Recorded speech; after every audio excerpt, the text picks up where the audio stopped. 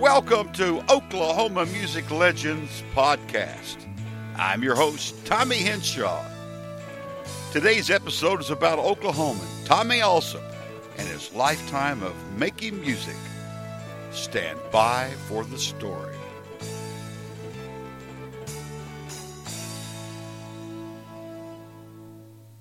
You may never have heard of Tommy Allsup, may not be acquainted with him, or you may only know him as one of the members of Buddy Holly's band who passed on the plane ride that unfortunately took the lives of Buddy Holly, J.R. Richardson, a.k.a. the Big Bopper, and Ritchie Valens, and of course the pilot. But there is so much more to his story. Tommy was born into a large rural northeast Oklahoma family in 1931, where music was ever present. From these humble beginnings, he found a passion for music, learning to play the fiddle, the mandolin, banjo, and the guitar at a very young age. The guitar won out as his main music-making instrument of choice. It was said that Tommy wore out his brothers and any neighbor who played that he could walk or get a ride to in order to play his guitar with them and pick up playing tips from them. At the age of 10, he was deemed good enough to play in his first paid gig. He said of the experience, at the end of that dance, we made $6 or $7 apiece. Now remember, this was in early 1940.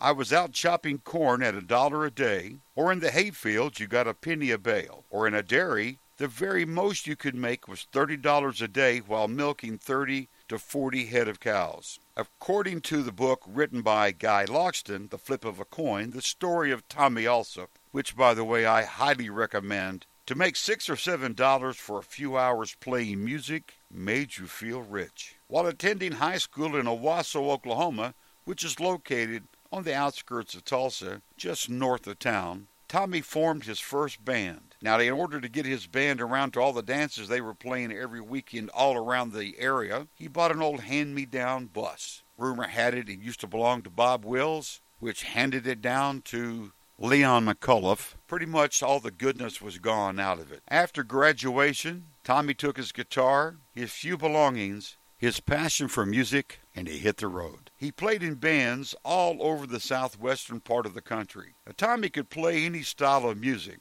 but his first love was the sound Bob and his brother Johnny Lee Wills created with their large touring bands. The more Tommy played, the greater his reputation as a guitar Jedi. I made that up myself. With every band he toured, he found his reputation open up another music avenue for him to explore. He found he had become in demand as a recording session guitarist. Before his upcoming recording session, Buddy Holly saw and heard Tommy playing at a session at the Petty Recording Studio in Clovis, New Mexico. Impressed, Buddy asked Tommy if he would be interested in setting in a recording session that he was having at the Petty Studio in a few days. Buddy was very impressed with this Oklahoma guitar man. He was so impressed he asked Tommy to form a band for him that could open for him during the Buddy Holly summer dance tour dates. The summer tour turned out to be very successful, as did their friendship. Buddy asked Tommy to join his own band, which included Waylon Jennings, for the upcoming Buddy Holly winter tour. Tommy was now officially a cricket. The music caravan left out of Chicago during what was called one of the worst northern winters, riding in old worn-out Metro City buses. This group nearly froze as they continued during their winter dance party dates. Their drummer had to be taken to a hospital with frostbite, while the tour pushed onward toward Clear Lake, Iowa. Buddy was growing tired of the bitter cold and chartered a 4-place plane to take him, Waylon, and Tommy on to Fargo, North Dakota after the Clear Lake, Iowa show. J.R. Richards had gotten sick, a.k.a. the Big Bopper, during all the bus rides. Waylon Jennings gave up his seat on the plane to Richards, while Ritchie Valens pursued Tommy to give up his seat on the plane to Fargo. Tommy was tired of the cold bus rides too and did not want to continue on the cold bus, and he was ready for the plane ride. But finally, after Valens' continued insistence, Tommy got a coin out of his pants pockets, flipped it, and told Ritchie to call it in the air. Ritchie called heads. It was heads. The ill-fated plane left Clear Lake, Iowa about 2 a.m. We all know that as the night the music died. Tommy and Waylon continued the balance of the tour with assorted stand-ins for Buddy. After the end of the tour, the duo separated and went on to their separate futures. In the early 60s, Tommy grew tired of touring with various swing dance bands. He decided to travel out to Los Angeles and give full-time recording session work a serious try. For a while, playing with the now famous Wrecking Crew, and at Liberty Records as the country A&R man whose responsibility was for recruiting talent and overseeing their artistic development. It was during this time in L.A. that Tommy helped jumpstart a couple of Oklahoma music future legends, David Gates and Leon Russell. Tommy helped them get their starts in Los Angeles. Tommy soon tired of the L.A. scene and decided to, along with a partner, set up a recording studio down in South Texas. The most famous song to come out of that studio was from an unknown group,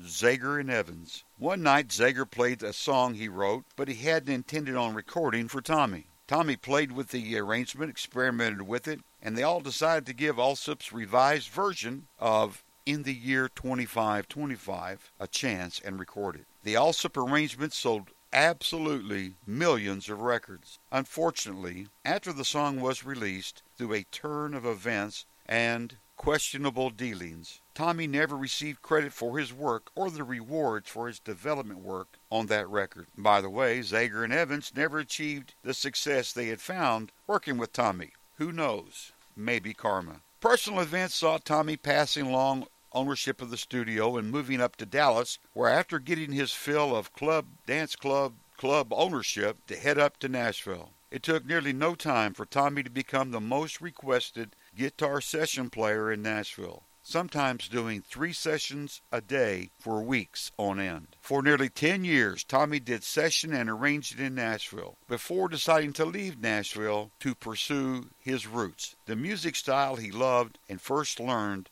and began to play, the swing dance music style of Bob and Johnny Lee Wills. Epilogue. We have searched to find a fitting way to complete the Allsup story. One thought was to, list all the recording artists he's worked with during his time on stage and in the recording studio. It would be easier and much faster to list the very few that he had not. Tommy was so much more than a guitar player. He was an outstanding talent on stage and in the studio. Let's end this story with a quote from Tommy, which is from the last paragraph of the book written by Guy Logston, The Flip of a Coin, The Story of Tommy Allsup. In quotes, I've had an excellent life in music. I may have made some mistakes here and there, but I am proud of my contributions to musical America. I guess I can sum up my career with what I learned while working for Liberty Records. Musical hits are made in the studio, not in the office committee meetings. And maybe my greatest musical achievement was playing in New York City with Paul McCartney one night and the next night working in Pawhuska, Oklahoma with the Texas Playboys. Tommy was active in music right up to his death in January of 2017. You've been listening to Oklahoma Music Legends. Be sure to like our Oklahoma Music Legends Facebook page. Stop by our website, oklahomamusiclegends.com, for the very latest information and podcast updates. Check out our ever-increasing eclectic gallery page. I'm sure you'll find something to your liking and a few surprises there. Visit our contact page, drop us a line, comment, or a suggestion for an upcoming Oklahoma Music Legends episode. For Oklahoma Music Legends, I'm your host, Tommy Henshaw. Thanks for listening.